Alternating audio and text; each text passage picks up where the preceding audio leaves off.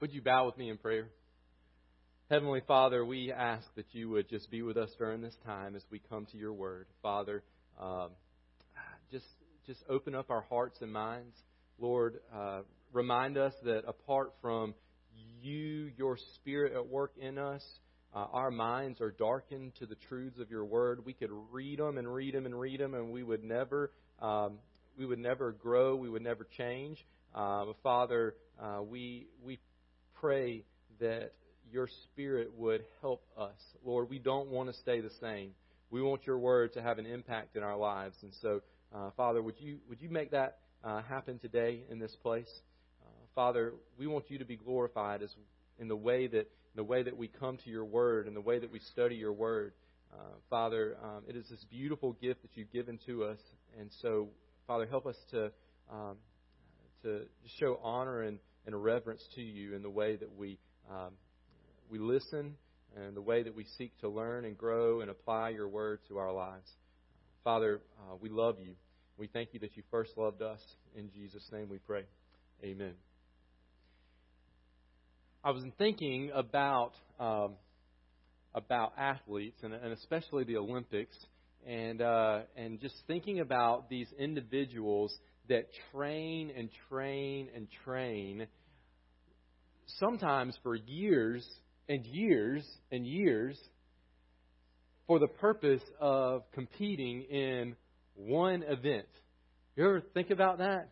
We're not talking about a baseball player that trains, but they get to play, I don't know how many games, multiple times every week for several months out of the year. Or even a football team that gets to play every week for a couple of months out of the year. But some of these Olympic athletes that train and train and train and train for that one shot at victory. And you think about the difficulty that comes along with training and the suffering that really one endures in those training settings. I mean, your body is broken down over and over, of course, so that it will grow back stronger and stronger. Well, what keeps those athletes going and training day after day after day after day? I think we would agree that it is the hope of one day, after having suffered through all of the physical and mental training, to step up on that podium and be exalted as that gold medal is placed around his or her neck. Would you agree with me? I mean, that is the goal. That is the hope. And in those trying times where their bodies just want to give up, their minds just want to give up, they look ahead for this hope, this desire that one day this suffering will lead to exaltation. Well, in a similar way, I think we as followers of Christ, who, if we are seeking to follow Jesus with all of our lives in this world that is opposed to Jesus, we who then will face suffering, we must have this right understanding of what is coming for those who have trusted in Christ. And Scripture tells us that it is this hope of exaltation. Now, we'll talk in a few minutes about how that hope is a little bit different, in fact, greatly different from the hope of that athlete having that gold medal placed around his or her neck one day. But, in a similar vein, our suffering as believers leads to exaltation. I want you to turn your attention to verses 18 through 22 of 1 Peter chapter 3 as we look at a mission of suffering, the exalted life. Beginning in verse 18, God's Word says this: "For Christ also suffered once for sins, the righteous for the unrighteous, that He might bring us to God, being put to death in the flesh, but made alive by the Spirit, in which He went and proclaimed to the spirits in prison, because they formerly did not obey, when God's patience waited in the days of Noah, while the ark was being prepared, in which a few, that is 8 persons, were brought safely through water. Baptism, which corresponds to this, now saves you, not as a removal of dirt from the body, but as an appeal to God for a good conscience through the resurrection of Jesus Christ, who has gone into heaven and is at the right hand of God, with angels, authorities, and powers having been subjected to Him. Now, if you got to the end of that passage and you thought, wow, that was a mouthful, you're not alone. I think the same thing. And I'm not alone. In fact, one Christian writer who lived many years ago, he said this of this particular passage in 1 Peter. He said, this is not only one of the most difficult passages in Peter's letter, it is one of the most difficult passages in the whole New Testament. Now, I'll just be candid with you as your pastor today. I try to always be that way. But when I come to a passage of Scripture, and then I read someone who is way smarter than me, who's studied the Bible many more years than I have studied the Bible, and they say, not only is this one of the hardest passages in 1 Peter, it's one of the hardest passages to understand in the entire New Testament. Two thoughts, emotions run through me. Number one is panic. Oh no. We have approached one of the most difficult passages in all of the New Testament. I don't know if I can wrap my mind around this. I don't know if I can understand it enough for myself and then to be able to prepare a message and teach it to other people. But at the same time, as the kind of overwhelming nature of approaching a passage like this floods my mind, I'm also encouraged. Because it helps me know when I read this passage, as I have, and that thought goes through my mind, what in the world is Peter talking about? And if you didn't have that thought, just go back and read it again. Okay? You weren't paying attention. When I have that thought, what in the world is Peter talking about? It seems like he just goes off on some rabbit trails, and where does some of this stuff come from? I'm encouraged to know that I'm not the only one who has felt this way, and people a whole lot smarter than me have felt the same way about this passage. But that doesn't mean that we can't understand it. It doesn't mean we should bypass it. It just means that we have to come to it with humble hearts, knowing that that sometimes we just have to say, "Wow, that's hard," and we glean as much as we can from it, and we trust the Lord with the rest. But I think. By the end of our time today, we will see exactly why Peter says what he says in this passage and how it fits in with the rest of his letter. And last week we said this. If you were to look back at verses 13 through 17, we said this, that we can lead others to worship Jesus when we view suffering as a means of blessing. And so today, in verses 18 through 22, we learn this, that we can lead others to worship Jesus when we view suffering as a path of exaltation. Last week, we want to view suffering as a means of blessing. In this passage today, we want to view suffering as a path of exaltation. Now, this letter is a call for believers to endure suffering in this life for the sake of God's glory. We want to glorify God while we stay true to Him, even when we face persecution. And that in and of itself brings God glory. But also, we want to help lead other people to give God the glory and honor that He is worthy of as they see our lives. And one of the ways we can do that is by drawing attention to the worth of Jesus by how we're willing to endure persecution for His sake. Remember back up in verse 14, it says, "But even if you should suffer for righteousness' sake, even if you should suffer for doing what Jesus wants you to do." And one of the main motivations for persevering through suffering is the belief that the suffering is temporary. You see, assurance that the temporary suffering will one day be replaced with eternal exaltation will give us as elect exiles the motivation to persevere through any form of persecution. If there's no hope of this ending, then it's going to be really hard to stick to living for righteousness' sake.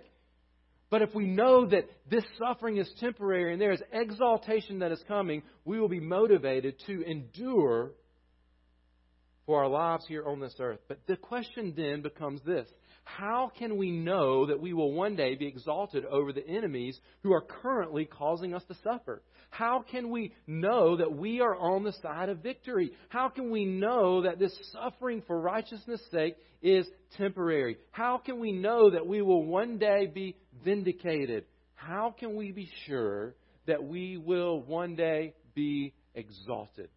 Well, in 1 Peter chapter 3, verses 18 through 22, our attention is drawn to 4 truths that should lead us to be confident that our suffering will one day lead to exaltation. And these 4 truths are centered on Jesus Christ. You see, ultimately, our suffering for righteousness' sake will lead to exaltation because we belong to Jesus, whose suffering led to His exaltation. Number 1, we find this truth, that we can be confident that our suffering will lead to exaltation because through His death, Jesus has reconciled us to God. We can be confident, Christians, we can be confident that the suffering that we experience, remember, we're speaking of the suffering that we experience on behalf of Jesus. We're not talking about the colds or the sicknesses that we have or just having a hard day. We're talking about suffering because we belong to Christ. And we stand out in this world, and there will be those who mock and those who revile that kind of suffering. We can be confident that that suffering will lead to exaltation because through His death, Jesus has reconciled us to God. Notice verse 18. For Christ also suffered once for sins, the righteous for the unrighteous, that He might bring us to God. I'm telling you, we could just spend our whole time on this one half of a sentence right here. This few words that Peter says in verse 18 is just full of gospel truth, good news truth of salvation. For Christ, for Jesus also suffered.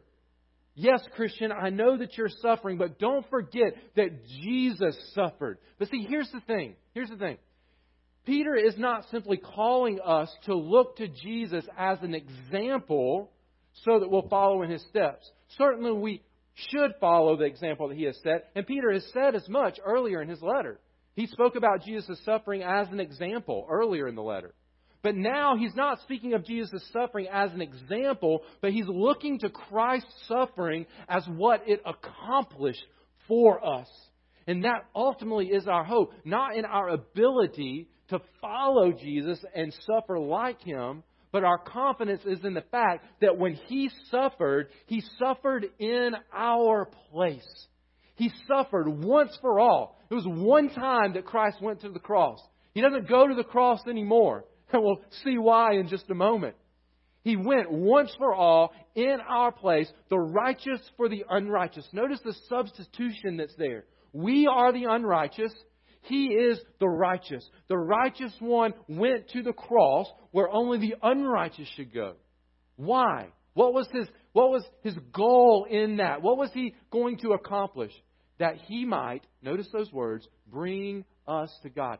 Listen to me. If you don't get anything else out of the message today, listen to this. Now, that's not permission to go to sleep after I finish this point, okay? But if you can only hang on to one thing, listen to this.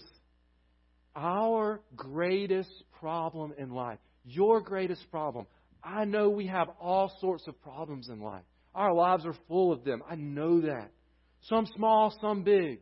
Some that last just for a day, some that last for a lifetime. But your greatest problem, my greatest problem, is that when we are born into this world, we are separated from God. Sin always separates, and we are sinners. Our greatest problem as humans is that we are separated from God. And there is nothing that we can do to bring ourselves back into a right relationship with God.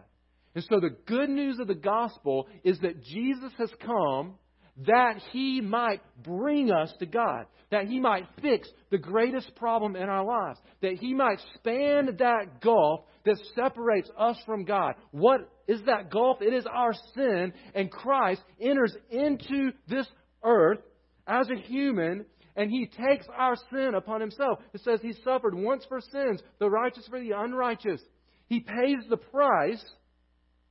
Peter has said through His precious blood, he said that earlier in the letter, through His precious blood, He ransoms us that He might bring us to God so that we would be in a right relationship with God. Listen.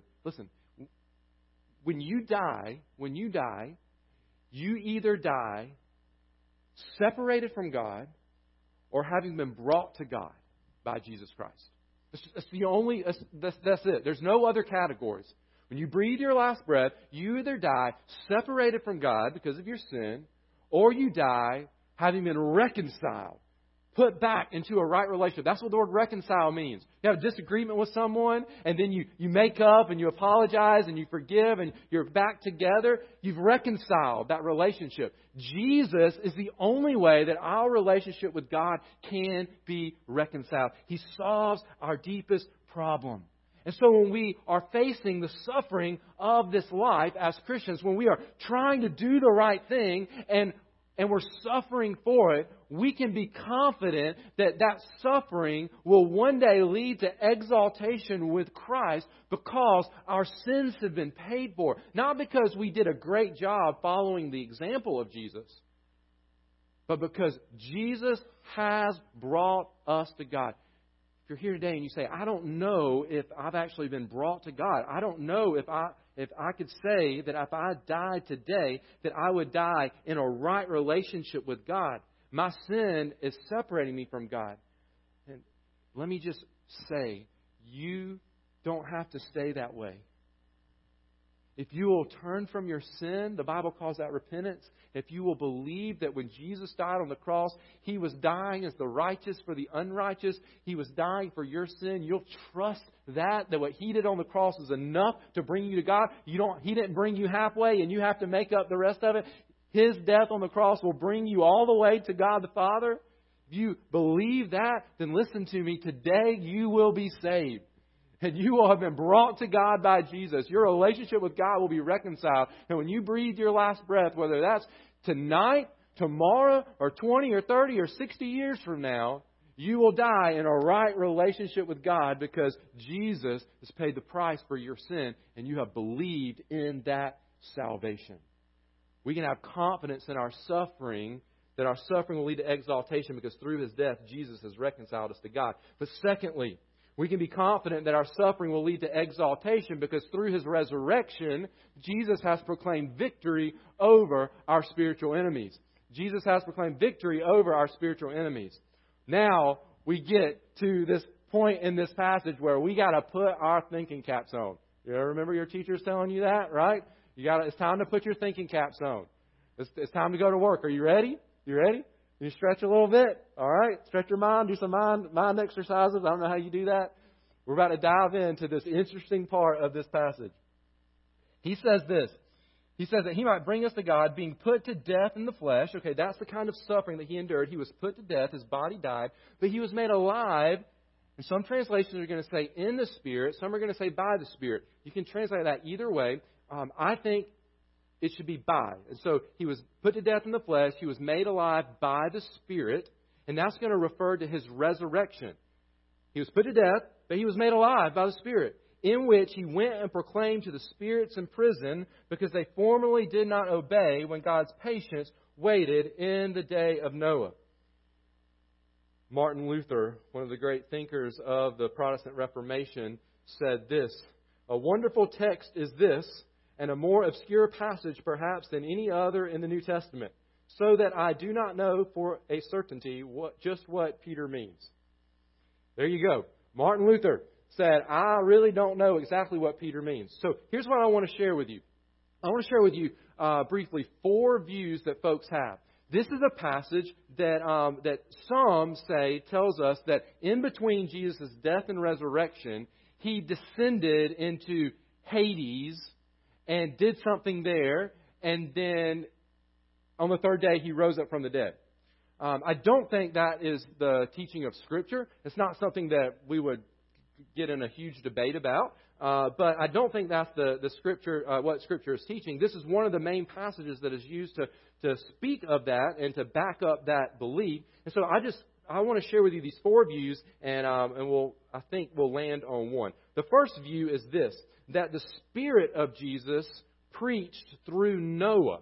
All right, so we're going to go jump back to the Old Testament. Noah is a herald of righteousness, Scripture tells us. He is being faithful to the Lord, of course. Wicked people all around him. And so some would say that what this means is that when Noah was preaching, it was the Spirit of Jesus. Remember, Jesus is eternal. Okay, so that makes sense. He's always existed. So it was the Spirit of Jesus that was filling Noah and was preaching through him. I'm going to say that that's not the right understanding, mainly because it says that in which he went. He went. And if you go down to verse 22, where it says, who has gone into heaven, it's the same word there. And there it clearly is referring to Jesus' physical body ascending into heaven. We'll talk about that in a minute. And so it just doesn't make sense to then say that, to kind of skip over the word went, if Jesus didn't actually go there. It was just the Spirit of Christ preaching through Noah. So I'm going to say that that's not the proper view because it skips over the word went. Second view is this, that the Spirit of Jesus preached the gospel to Old Testament saints between his death and resurrection. So some would say what these verses mean is that after he died, before he rose, that his Spirit went and preached to the Old Testament saints, those who had faith in God in the Old Testament before Christ came. Now, if we say that it was by the Spirit, and that is referring to his resurrection, then that doesn't make sense because Peter is talking about here after his resurrection, not between his death and resurrection. Also, spirits in Scripture, where it says that he went and proclaimed to the spirits in prison, it almost never refers to people. Only once in the book of Hebrews does it refer to people, but then it's qualified. And there's some explanation that helps us know it's talking about people. Spirits in Scripture, when it just uses that word spirits, it's not talking about people. It's normally talking about angels, those in the spiritual realm. Also, prison, the word prison here, is never used to describe where people go after they die. That word is not used in Scripture to refer to that. And so I would say that that is not the correct understanding of what Peter is saying. It's not saying that between his death and resurrection, Jesus went and preached to Old Testament saints in prison. That wouldn't be right. The third is very similar to that. Some would say that the Spirit of Jesus preached the gospel to unbelievers through his death and between his death and resurrection. So after he died and before he rose up from the grave, he went and he preached to all the spirits of the unbelievers to give them a chance to now believe in Jesus. Well, again, for some of the same reasons, I would say that's not what Peter means. One, that can't be the correct interpretation if this is happening after his resurrection, which I believe it is. Also, remember, the word spirits never refers to people except for that one time in Hebrews. And remember, the word prison is never used in Scripture to describe where people go after they die. But also, we can add to view number 3, that contradicts all the rest of the teaching of Scripture that people have a second chance after they die. Scripture just doesn't teach that. The clear teaching of Scripture is that our chance to believe in God's way of salvation is before we breathe our last breath here on this earth. And so for those reasons, I would say that's not the view. So why are you giving us these views that you're going to just say, well, that's not the right view? Just give us the right one. Because many hold these views, okay? So I just want you to be prepared and know what different people are going to say about this passage. I think the fourth view is correct, and that's this, that the resurrected Jesus, this isn't happening in between his death and resurrection, that the resurrected Jesus having been put to death in the flesh, but made alive by the Spirit, the resurrected Jesus, having ascended to heaven, he there proclaimed victory over, are you ready for this? I told you need your thinking caps on. The disobedient angels from Genesis chapter 6, verses 1 through 4, who are in prison. I know that's a mouthful. Genesis chapter 6, verses 1 through 4, says this. I'm going to turn there. You don't have to turn there. You can just listen to me as I read. It says this. This is in the days of Noah, okay? So it fits the context of 1 Peter. When man began to multiply on the face of the land and daughters were born to them, the sons of God saw that the daughters of man were attractive, and they took as their wives any they chose.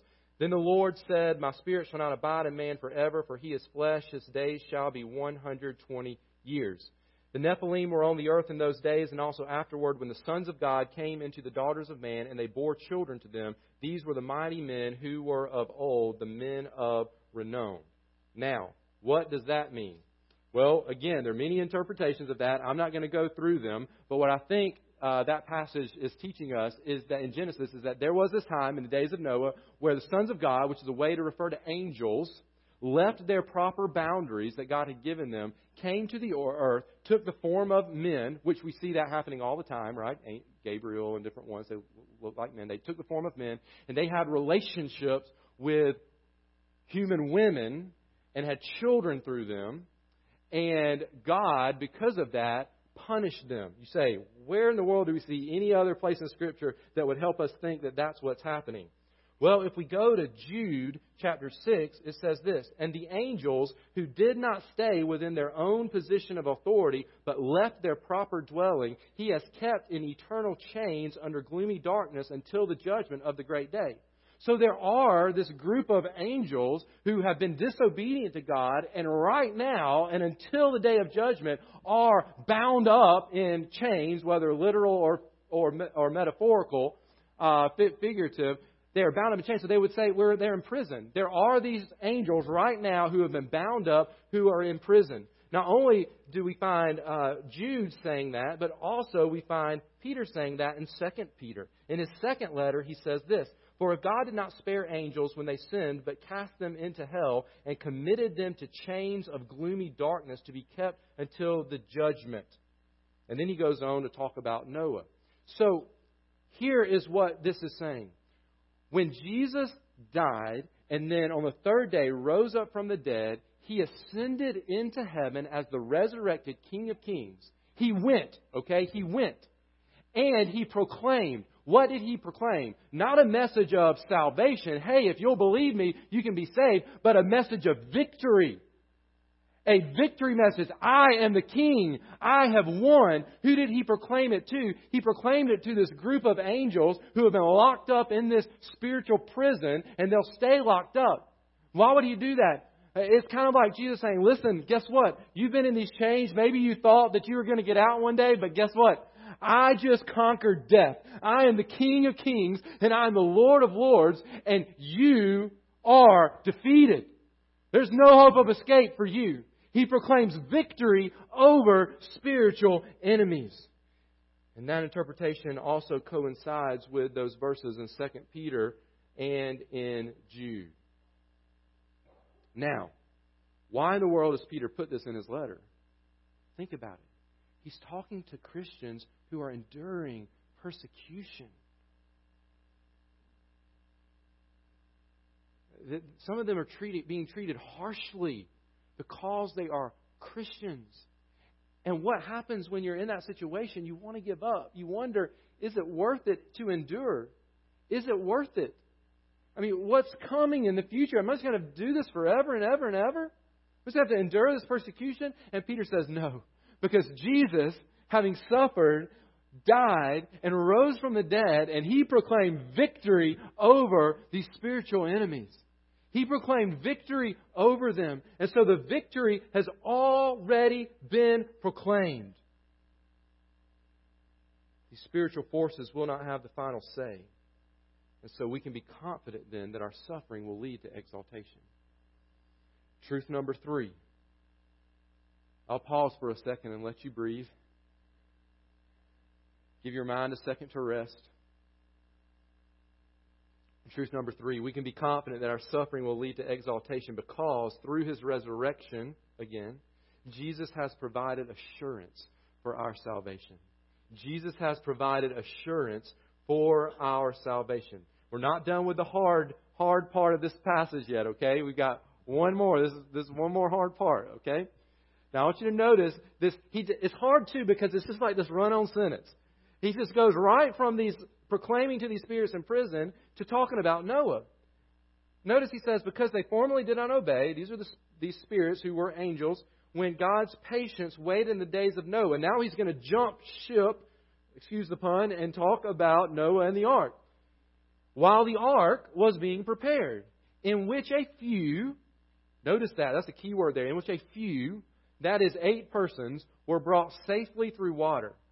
Baptism, which corresponds to this, now saves you, not as a removal of dirt from the body, but as an appeal to God for a good conscience through the resurrection of Jesus Christ. So here's where we're picking back up with this resurrection. It's another reason why I think that when it says he was made alive by the Spirit, it's talking about his resurrection, because here he's still talking about his resurrection through the resurrection of Jesus Christ.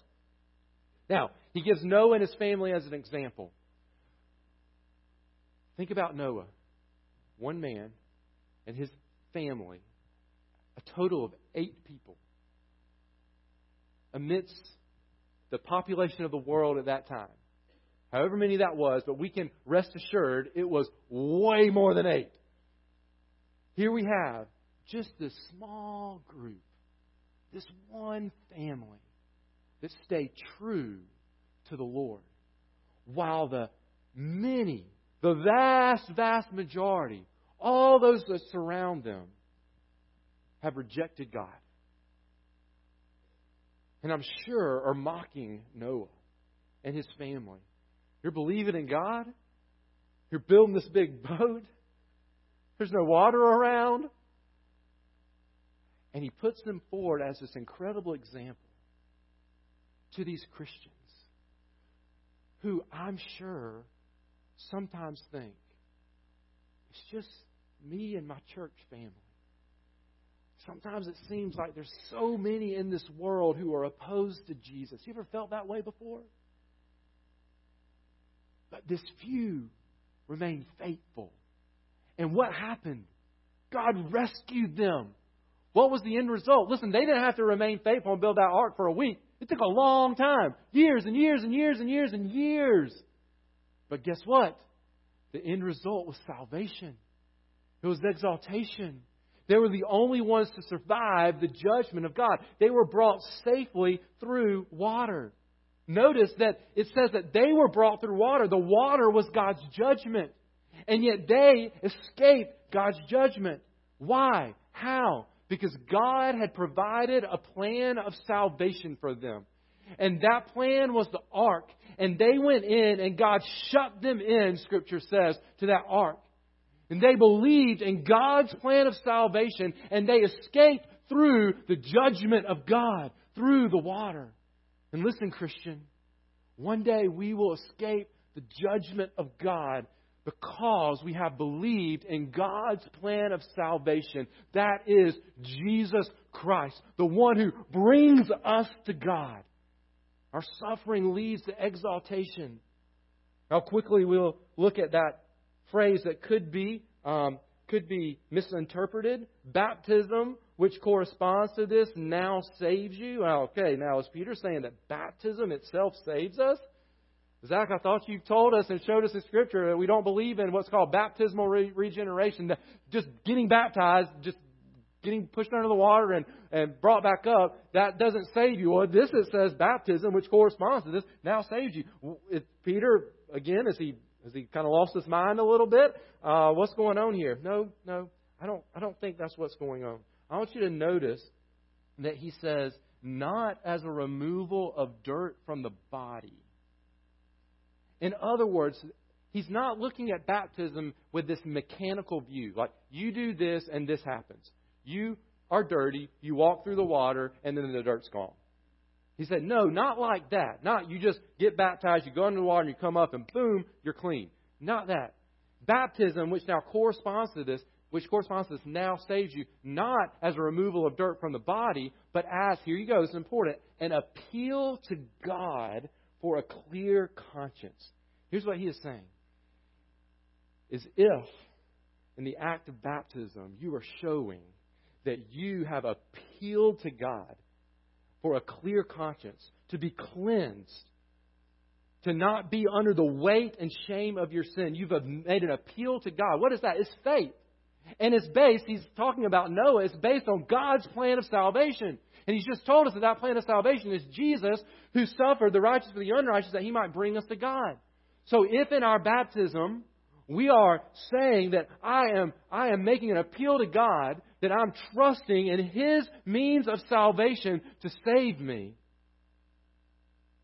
Peter says, because Jesus rose up from the dead, you can be assured that that will be a salvation that you will have from now until you breathe your last breath, that will one day result in your exaltation. Through His resurrection, Jesus assures us of our salvation. Just like the few who passed through God's judgment of death, that is water, and yet escaped with their lives through faith in God's way of salvation, that is the ark. Elect exiles pass through God's judgment of death, symbolized by plunging underwater in baptism.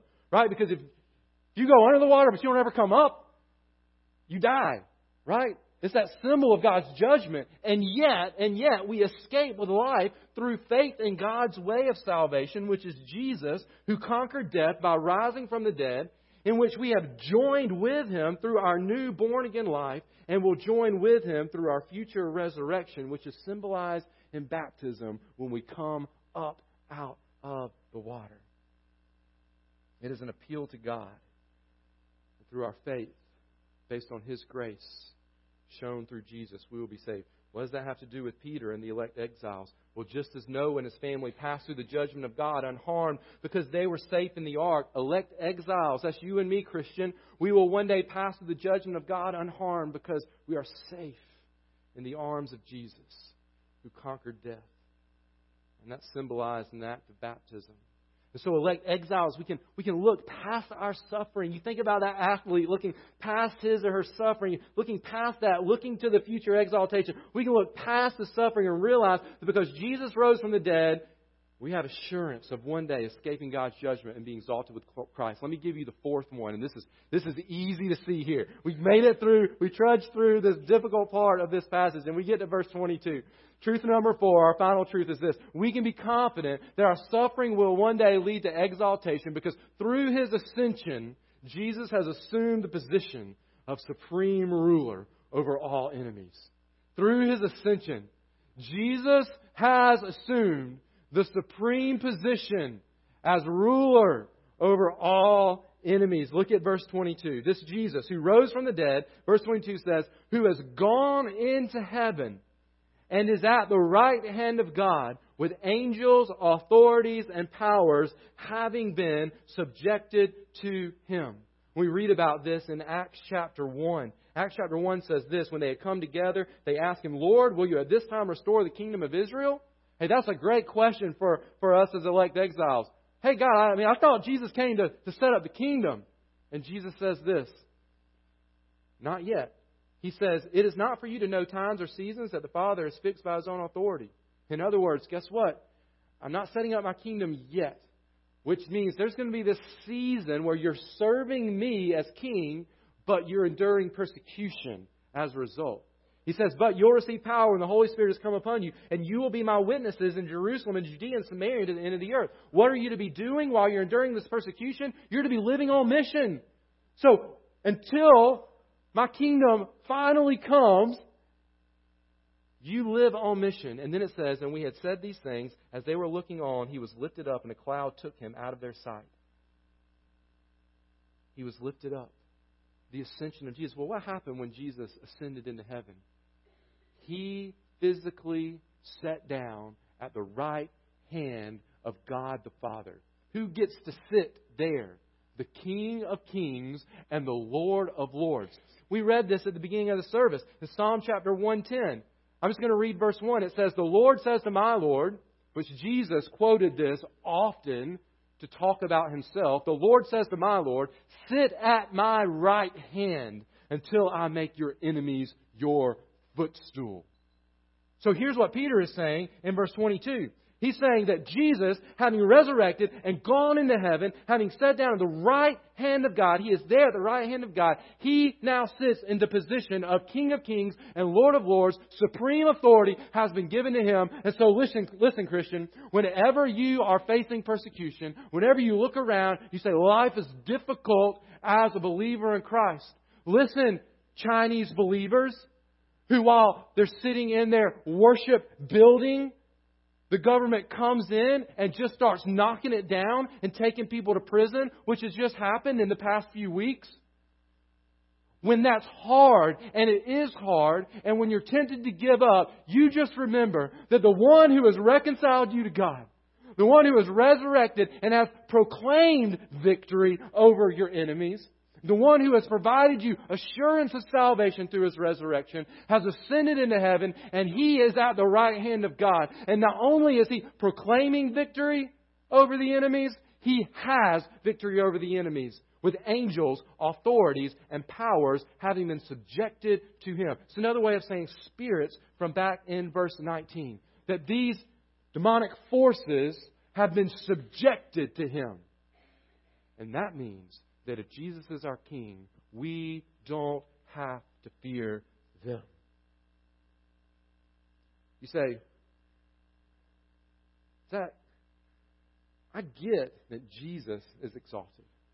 Right? Philippians chapter 2 says that Jesus has been given the name that is above every name, that at the name of Jesus every knee should bow in heaven, on earth, and under the earth, and every tongue confess that Jesus Christ is Lord. Jesus has been exalted. But me? I mean, I know Jesus, but I shouldn't be exalted. No, you shouldn't. By no means should you be exalted. By no means should I be exalted, except by the means that God has loved us, and He has paid the price for our sins through His Son, Jesus, on the cross. And so we actually have this hope that we will be exalted with Jesus one day. Ephesians chapter 2 says this. It says that God, being rich in mercy, because of the great love with which He loved us, even when we were dead in our trespasses, made us alive together with Christ. By grace you have been saved. And then notice this. And raised us up with Him and seated us with Him. Where's Christ? He's at the right hand of God. He is in the position of exaltation. And yet Paul is telling the Ephesian church that through our salvation, that we are raised up with Him and seated with Him in the heavenly places in Christ Jesus, so that in the coming ages He might show the immeasurable riches of His grace and kindness toward us in Christ Jesus. Christ has been exalted, and all who belong to Him will be exalted as well. You see, it's a little bit different than that athlete. That athlete has no assurance of exaltation because somebody might get the gold medal instead of him. Somebody might get the gold medal instead of her. They can work and work and work and work, but they're not assured of that exaltation. But Christian, we have that assurance. Christ has been exalted, and if we belong to Him, we will be exalted. But let's say that athlete does come in first place, and they get that gold medal placed around their neck. One day that gold's going to fade, and nobody's going to remember it. That exaltation is temporary, but Christian, our exaltation is eternal, just like Christ is eternal. Well, where does that leave us? Why is Peter saying all this? Remember, we're to be living on mission. And one of the ways that we point other people to the glory of God is through our willingness to endure persecution for righteousness' sake. And if we can have confidence that this persecution, that this suffering is temporary and will one day lead to our exaltation, then we will have all the motivation we need to endure. And as we endure, we shine a spotlight on the one who has made it possible. Not just possible, but given us the assurance of our salvation. It's for the glory of God, for the sake of the lost around us. Have confidence, Christian, that you will one day be exalted, and let that then lead you to endure persecution until you breathe your last breath. No matter what comes your way, you endure for the glory of God and the sake of the lost around you. Let's pray. Father, this is a tough passage. There's a lot here. But Father, it's your word. And if you didn't want us to know it, you wouldn't have given it to us. Father, our prayer, Lord, our prayer is just this. But Lord, that we would take the truths of this passage, where you have given us reason after reason after reason, as we have just seen a spotlight shine on the glory of Christ in His death, in His resurrection, and His ascension, where He now reigns as King of Kings and Lord of Lords. Father, with that hope, with that assurance of salvation, Father, let that lead us to do what is right each and every day. Live for righteousness' sake. Live to proclaim the name of Jesus, having no fear of what anyone says. Father, because the suffering is temporary and what is coming is eternal exaltation with Jesus Christ forever and ever. And Father, we want the lost in our world to be there with us. And so for the glory of Christ who is exalted, and for the sake of the lost around us, that they too would know the beauty and the glory of Jesus. Father, help us to endure. Help us to endure as we look ahead to that beautiful day when we are raised with Christ and we are seated with Him in glory. In Jesus' name we pray. Amen.